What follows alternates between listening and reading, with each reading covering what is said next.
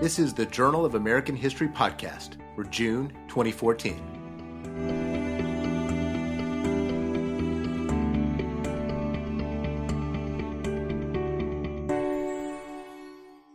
My name is Stephen Andrews, and I am the managing editor of the Journal of American History. Today I'm with Barbara Young Welke, Distinguished McKnight University professor, professor of history, and professor of law, and co-director of the program in law and history at the University of Minnesota. Among her many publications, she is the author of The Recasting American Liberty, Gender, Race, Law, and the Railroad Revolution, 1865 to 1920, and Law and the Borders of Belonging in the Long 19th Century United States, both from Cambridge University Press. She is also the author of the article The Cowboy Suit Tragedy, Spreading Risk, Owning Hazard in the Modern American Consumer Economy, appearing in the June 2014 issue of the JH. This article takes as its focus the injury and death of an untold number of children across the United States in the years between 1942 and 1954, caused by the inflammability of the fuzzy fabric of the Gene Autry cowboy suits that they were wearing. Thanks for joining us today, Barbara. Sure. Good to be with you. Well, how did you discover this story about the Gene Autry cowboy suits, and what drew you to it? Well, I had actually never heard of anything about these cowboy suits, except that, I knew about Roy Rogers cowboy suits and Gene Autry cowboy suits, and, these kinds of play suits for children were very common in mid-20th century. But I'd never heard of any kind of issue related to them. I was working on a larger project on doing a socio-legal history of product liability from the mid-19th century through the 20th century. And one of the first steps I took in that project was to try to collect every appellate case that involved injury from a consumer product. I had a database then of several thousand cases just up to the period 1960. And beyond that, the numbers got even higher. In looking at those cases, most potential cases never even make it to a courtroom. So to have a case actually go through a trial and then appeal, you're talking about, so if you're finding several thousands of those, there are, the base of the triangle is much larger at the bottom. Sure, it's an iceberg. It's an iceberg, exactly. So one of the things that I was interested in looking at were what kinds of products were these, what kinds of cases. The article focuses around one of these cowboy suit cases, a case involving the death of a 7-year-old boy, Tommy McCormick. And I would never have noticed that particular appellate case in particular because it was a one-paragraph opinion in which the New York Appellate Court, affirmed the lower court holding, the trial court holding, but lowered the damages. But it said nothing about what the case was about.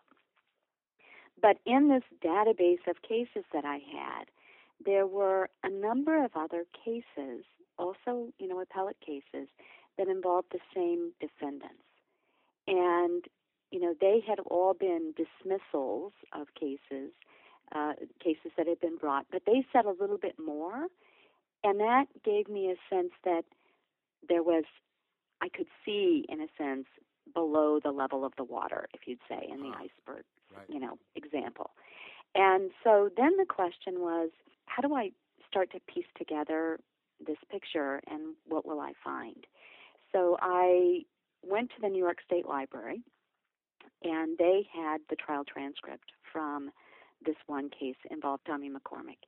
And it was, a 1,200-page transcript.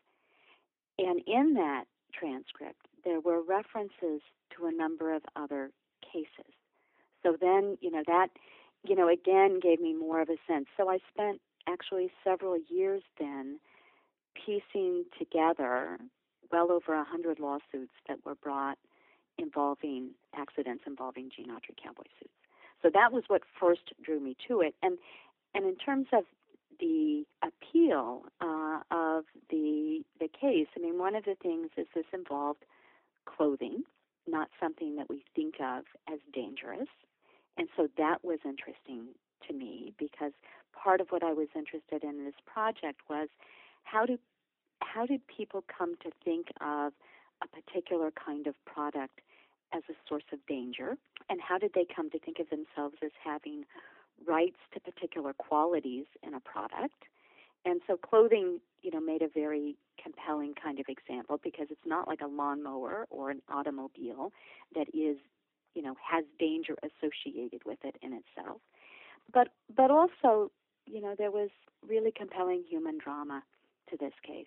You had a child injured and then die from a toy, that, it's something that parents had brought to bring, pleasure and happiness to their child, and that they hadn't associated with danger.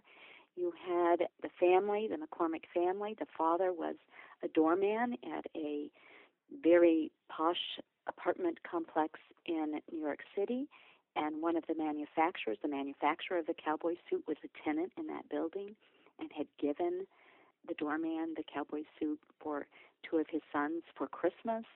And the fiber that the fabric was woven from was manufactured by DuPont. So you had a lot of elements here that made for a really compelling human story, and one that I wanted to follow further. I thought one of the things in the piece that was so, that it was so affecting, and I don't know why this detail stayed with me so much, was the letters that people would actually write to Gene Autry wanting, that they associated this product with him and what he stood for, and as an actor and as a symbol of the West. I just thought that was so affecting, again, that your piece really brings out this kind of human story. It's a legal history. I mean, it's a history of, consumerism and business history, but it also has such a really powerful human element. Oh, it does. It does. And, there are ended up finding a number of letters from mothers who, because most of these incidents involved boys between the ages of 4 and 9, and I found a number of letters that mothers had written to Gene Autry after their son was burned. Because remember, it was a number of years before families had any idea the fabric on the cowboy suit itself was the source of danger.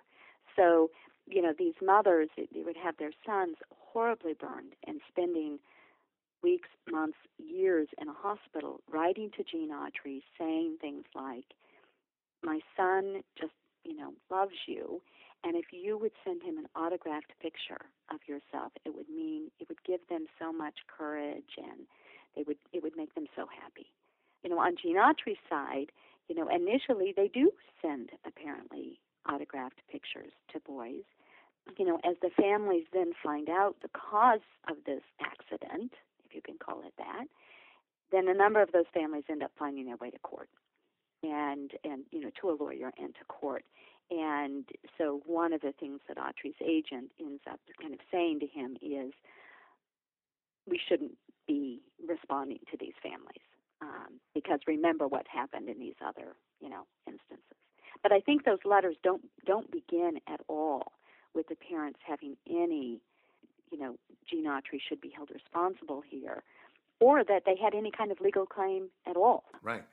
It seems that, that these events you're talking about, if you look at a kind of a broad history of consumerism, these histories of consumerism also seem to, they either gain speed, or some of these stories start in the 1940s and 50s. What is this lawsuit and these the issues over the cowboy suits?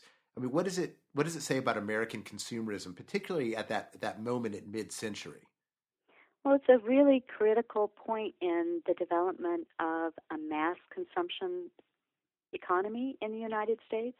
You have a broad consumer society even before the war, but the Depression poses real questions about capitalism. And one of the things that happens with the war is, of course, war mobilization brings the United States out of the Depression.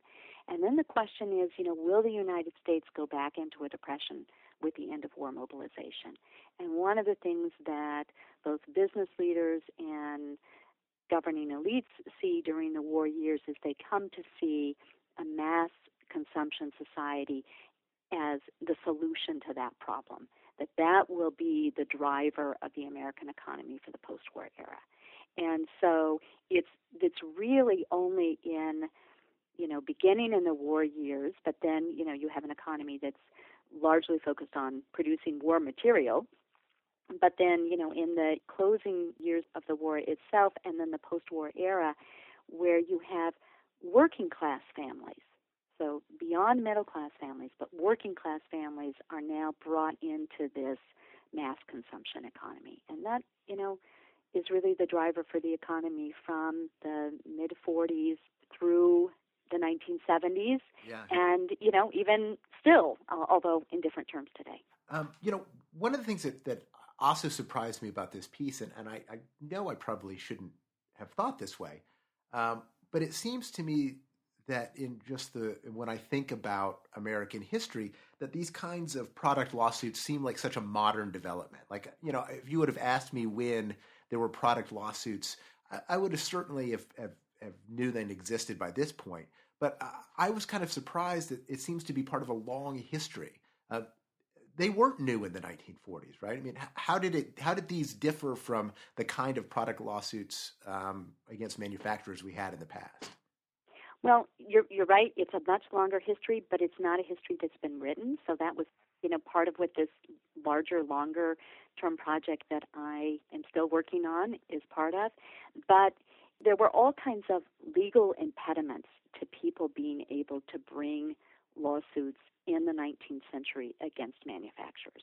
So the law said that you could only bring a lawsuit against someone that you had a direct contract relationship with. So if I bought a horse from you, for example, I could potentially bring a lawsuit against you if that horse, it turned out, was lame or something like that. But then there was another problem, and that was a legal doctrine called caveat emptor, which basically meant buyer beware. So there was the legal doctrine that said buyers had to, they had to be responsible buyers. They had to have inspected a product. They had to have, taken care of themselves. And there was an assumption that you had knowledgeable buyers and knowledgeable sellers on kind of an equal terrain. So you had these two legal doctrines, the doctrine of privity that said you could only bring suit against someone you had a direct contract relationship with, and then this doctrine of caveat emptor. One of the things that starts to happen by the end of the 19th century, early 20th century, is the erosion of these kinds of doctrines. So in the case of ultra-hazardous products, an individual could bring a lawsuit. And then a very famous case in the 19-teens called McPherson versus Buick Motor Company, where a man was injured when the wooden wheel on his car collapsed. And he had bought it from a dealer, right? But he was allowed in that case to bring a lawsuit against Buick Motor Company itself. And the idea was that when a company produces something for the market, it is responsible to the ultimate consumer if that article proves to be defective or was negligently manufactured. And the idea was that if a negligently manufactured product is likely to be a source of injury, then the individual would be able to bring suit. So that's a really key development in legal doctrine in terms of allowing consumers to bring lawsuits directly against the manufacturer, even though they wouldn't have a direct contract relationship with that manufacturer. So, for example, these cowboy suits, most of them were purchased at department stores. Sure. Right? So, or, at other kinds of stores, no one except for the McCormick family, and the McCormick family, had received the cowboy suit as a gift from the manufacturer, but otherwise, they aren't buying this cowboy suit from the manufacturer itself. So those changes actually lead individuals to be able to bring lawsuits directly against manufacturers. But still, the individual has to prove negligence, and it's not until, I think we associate this explosion of lawsuits with the 1960s, 70s, and beyond for two reasons. One, the development of strict liability, which is a development at that stage, but also I think because of a very powerful manufacturing lobby that is all about making these lawsuits seem like a problem and a drag on the economy. Sure. And that's part of the tort. So I think those are part of the reasons that we associate it with a later period. But one of the things I was even surprised by in collecting these appellate decisions in the pre-1960 era was just how many of them there were. Right. Well, I mean, there are fascinating questions here about corporate veil, right? I mean, about, could you go after, you can go after the manufacturer of the suit, but could you go after DuPont and how that's going to get sorted out? This seems to be a really interesting moment in where those boundaries are going to be and how far they're going to move. Well, that's fascinating. So the McCormick family only brought a lawsuit against the manufacturer of the cowboy suit, the mill where the fabric had been woven, or the fiber had been woven into a fabric, and then the partnership that acted as an agent, connecting this mill with, the manufacturer of the cowboy suit itself. So they didn't bring suit against Gene Autry. They didn't bring suit against DuPont.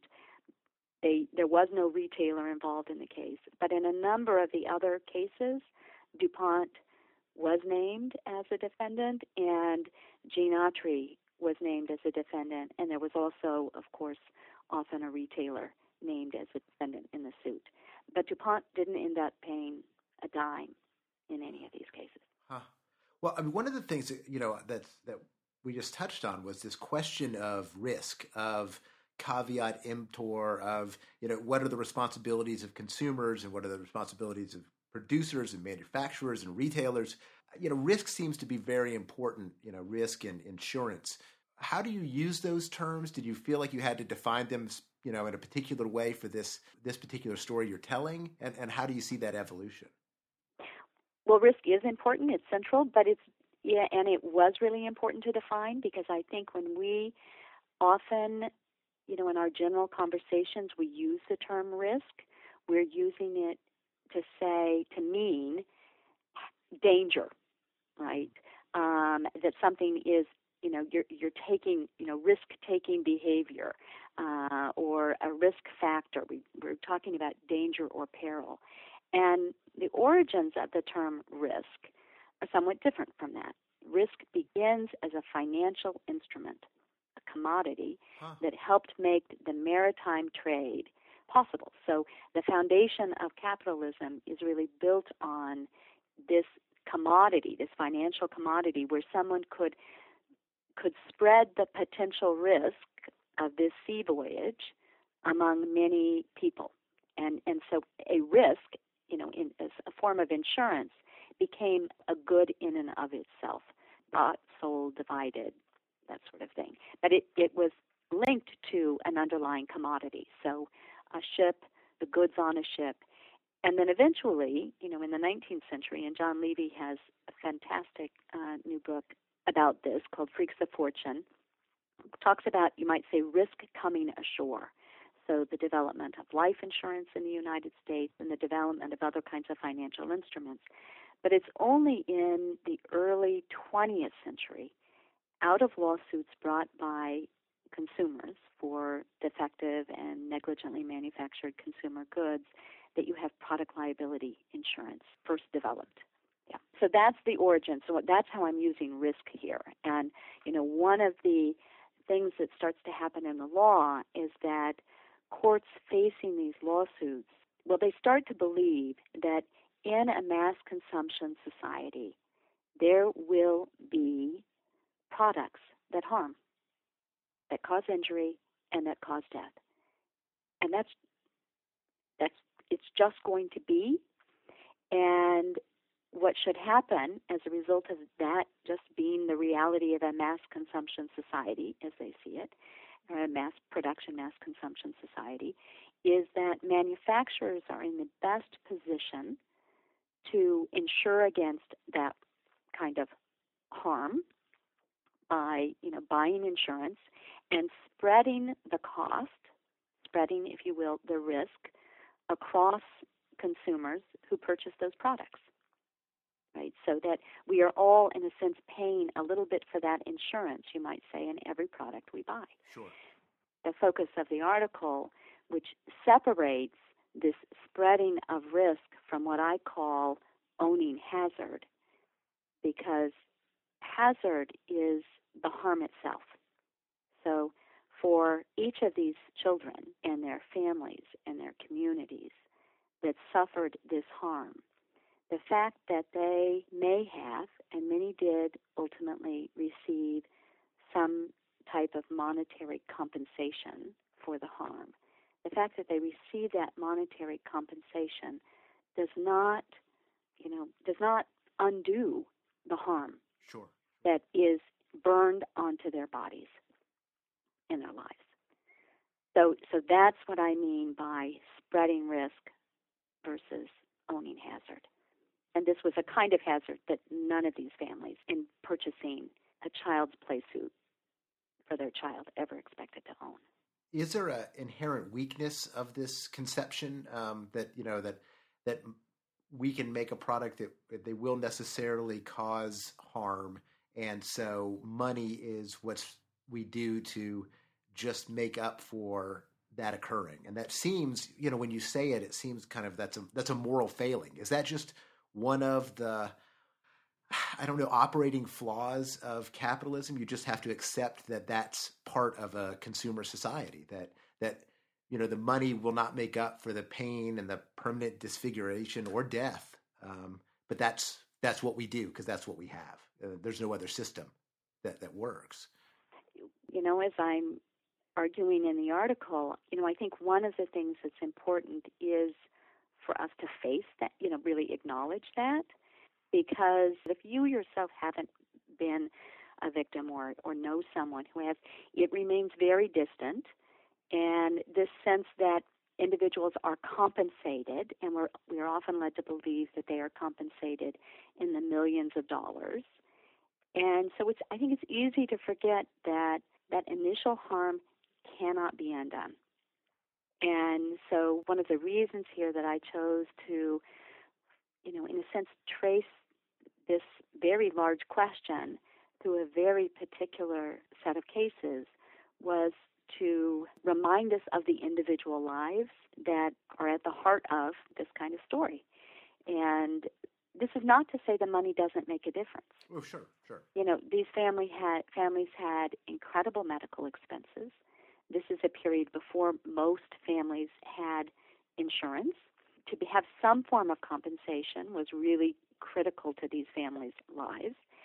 And we also, of course, have regulation. So, regulation does ultimately come out of this set of episodes, flammable fabrics regulation. Maybe what's a flaw is that we come to be so comfortable with this just being the way it is. Well, and I think you're right. I think there's something in that the suffering of others is easily abstractable in a way that our own suffering isn't, and that allows the entire system to kind of move forward.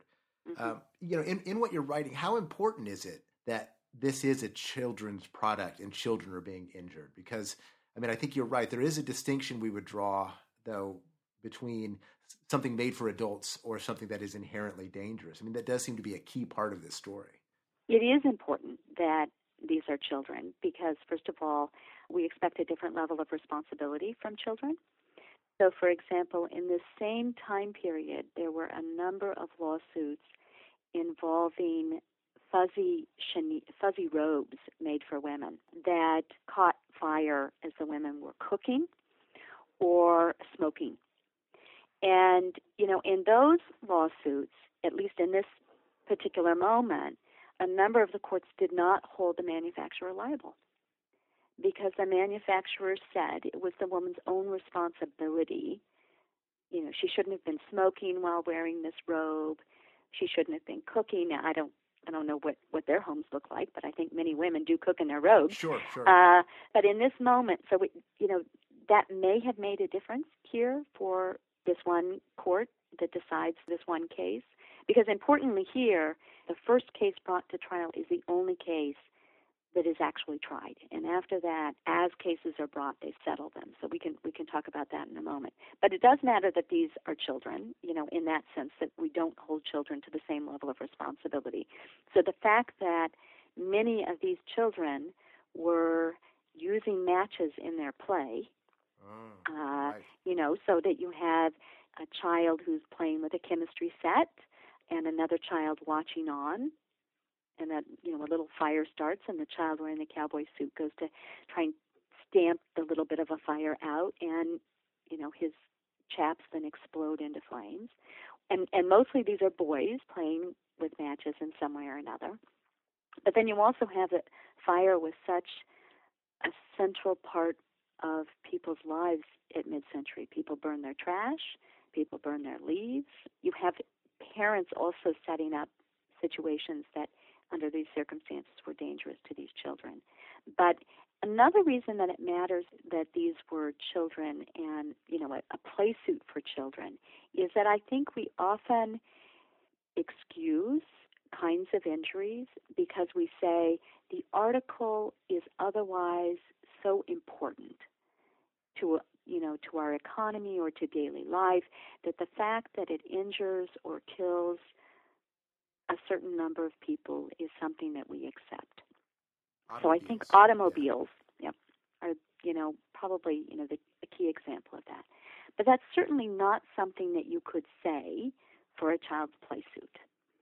So I think in that sense it's important that it was children as well. And then a third element that I think is particularly important about these being children is that you had a whole movement early in the 20th century when you think about child labor laws to get children out of the industrial workplace, when you think about mandatory education laws and laws to create protected spaces to make childhood itself a protected space.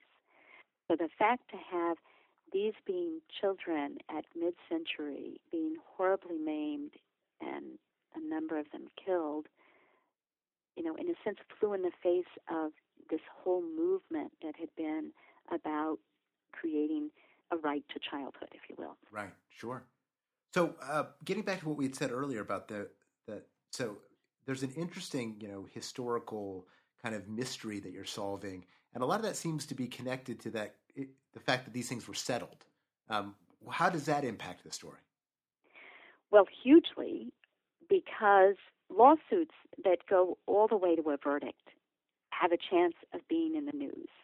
So one of the things that was such a mystery to me when I first started this, we think of danger to children as something that would be front page news. Absolutely. Right? Just immediately. And yet, I was seeing this incident to this child in 1945. And as I was piecing the story back together, I was realizing that the first one of these accidents involving a child had happened in 1942, so 3 years before. And in between there had been who knows how many children burned. And even when you had a news story in a particular town or city about a child being burned, there was no sense of what caused it. So it was just this family's private tragedy. So you didn't have anyone bring suit until 1945, and then you have this one suit that starts in 1945, and then in the same general time context, a number of other families bring suit. But it's only in 1948 when the McCormick case is decided, and you have then an AP story that is published in newspapers across the United States, that many families whose children had been burned between 1942 and 1948 even learned what was the cause of this accident to their child. So that's one AP story, right? And even though it was in many dozens of newspapers across the country, in far more cities where these cowboy suits were sold, it did not appear. Right, sure. And one of the lessons that the businesses involved in manufacturing the Gene Autry cowboy suits learned from that was that they weren't going to let another case, go to trial. So they did everything they could. They settled cases. They asked courts to seal court records, and courts sealed court records in this time period in product suits without any question whatsoever. Families, of course, would agree to those sealing of the records because their immediate concern would be, their own child. There was no sense of how many other incidents there were, but that created a wall of silence. And, the fact that these suits were settled, that there was no kind of a legal obligation to recall the suits, to notify any of the stores or outlets that were selling the suit, anything like that, meant that more children were burned and more children died. The settlements themselves are critically important to how many children ultimately were injured. And they were also important because it meant, if there had been dozens, hundreds of these cases actually going to trial, think about the outcry. Sure. The public outcry. So one of the other things that's really important, it seems to me, in the settlements is not just that many families never learned, what was the cause of this, what seemed to them a private family tragedy, but also that a broader public didn't know about these incidents and the kind of outcry and the response that would come out of that. Wow, so this perception that every case brought is going to have a multiplying effect. So it makes financial interest just to settle them, just to keep them quiet, just because if the word gets out, that could stimulate so many more lawsuits. That it makes sense that you would want to, if you were the corporate manufacturer or the producer, that you'd want to settle these as quickly and as quietly as possible. Right. And what's stunning is that courts saw no public right to this information. And even though the way the defendants put it was that it would lead to sham lawsuits.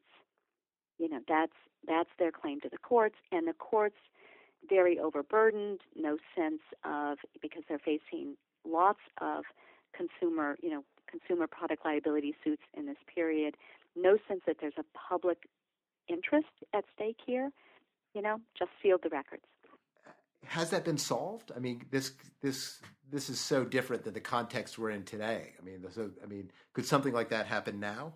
But it's not different than the context we're in today. So it is different in the sense that now in many states, so one of the things that the trial lawyers lobby did in the 1960s and 70s was in many states to get laws passed that required courts to consider whether there was a public interest at stake before sealing a court record.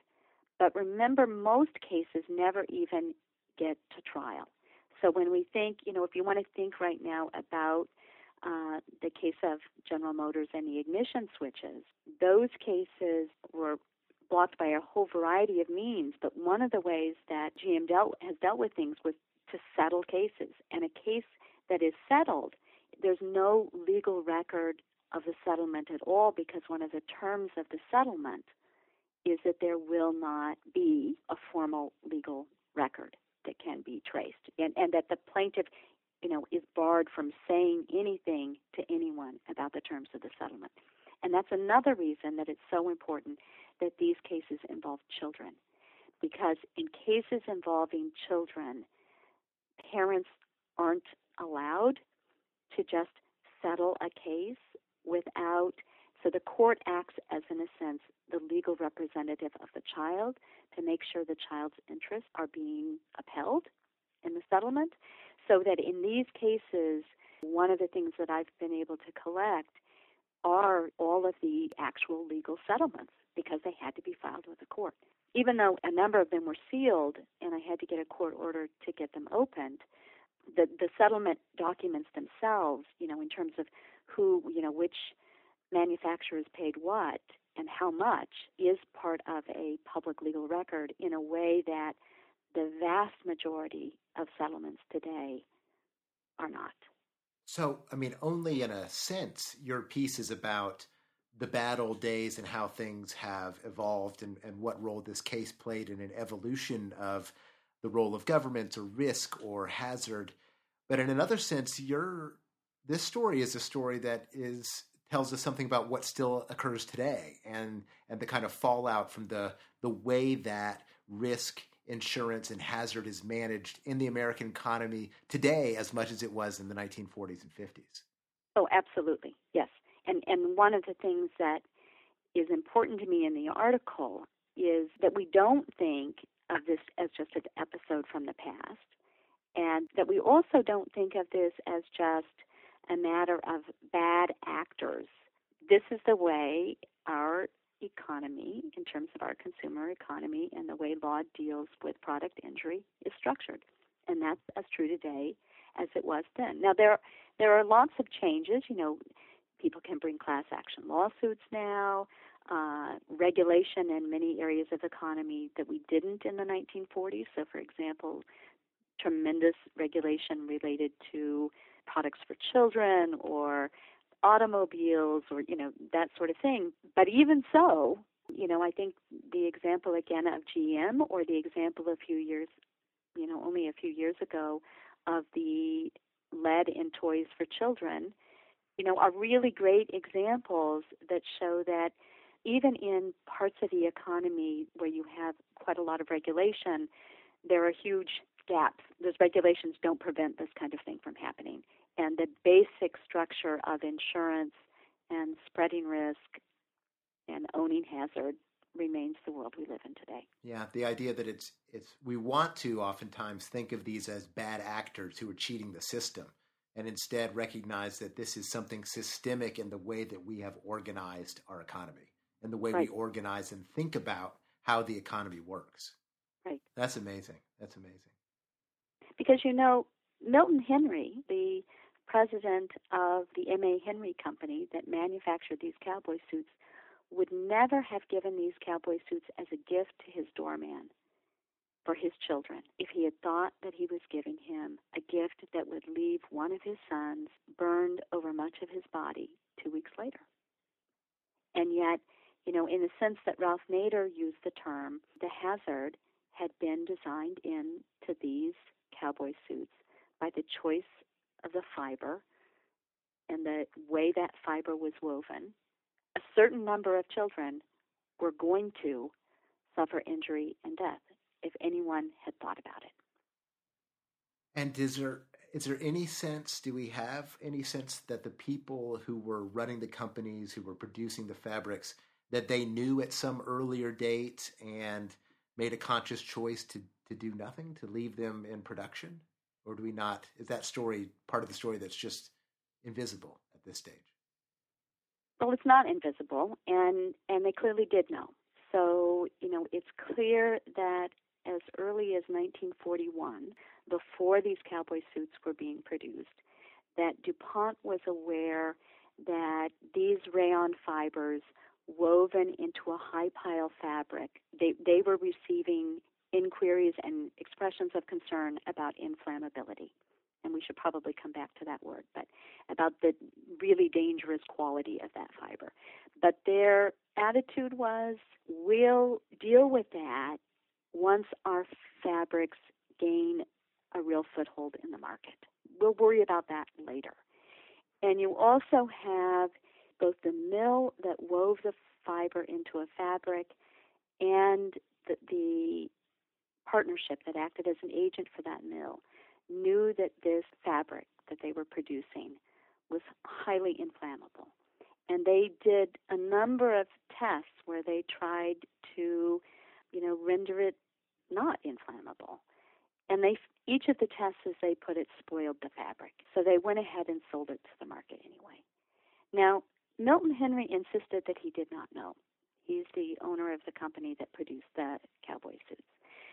The other, companies insist that they told him, and certainly he was in a position to know. Gene Autry, of course, did not know.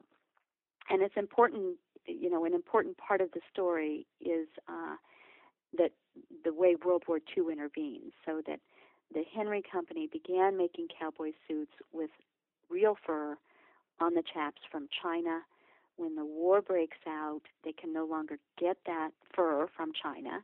And so they start looking for a fiber, domestically that they can use. And they could have used fur, but fur would be more expensive.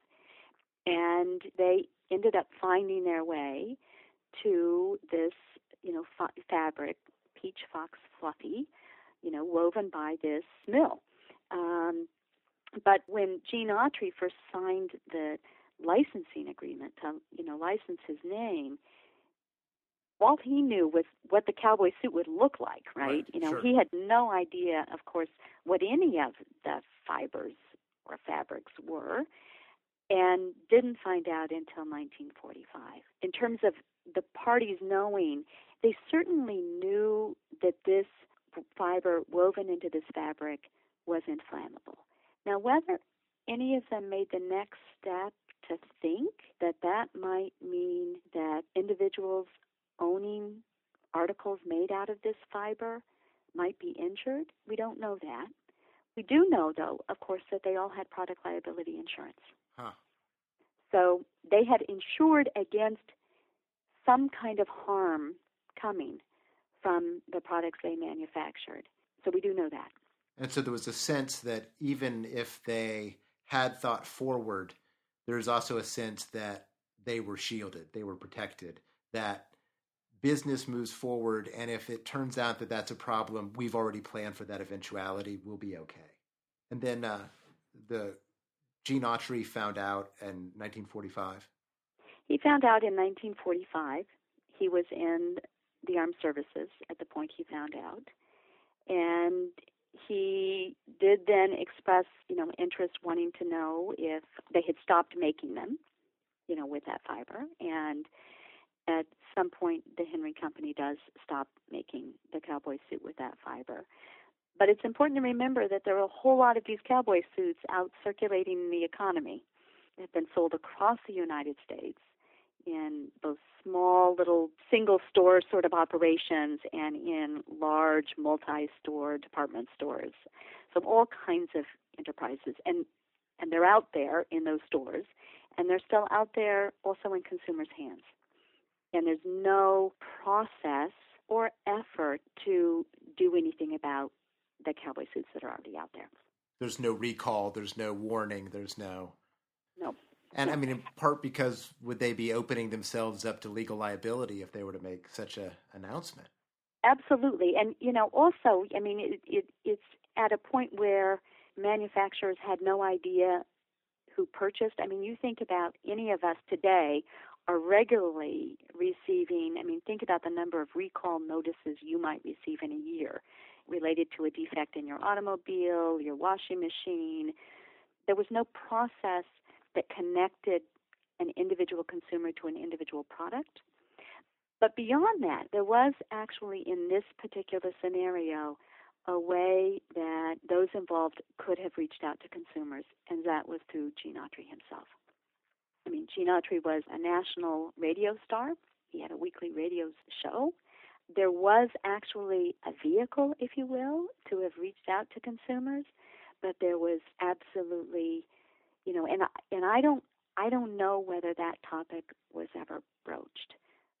Many of the records for Gene Autry for that period were burned in a fire, in an accidental fire. So I don't know what conversations might have happened there, but certainly what I do know is that nothing did happen.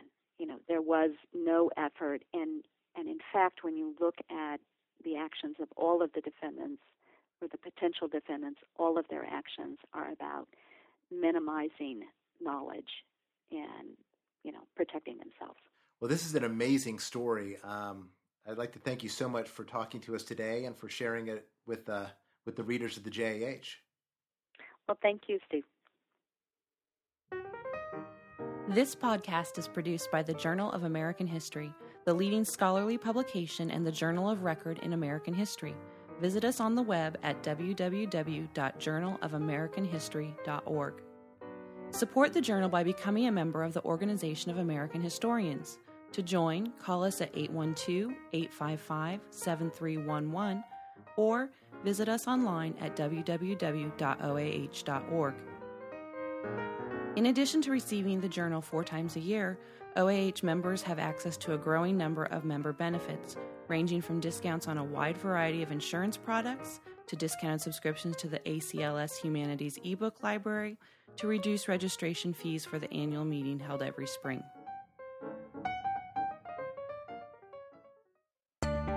Thank you for listening to the Journal of American History podcast. Please join us in September for our next episode.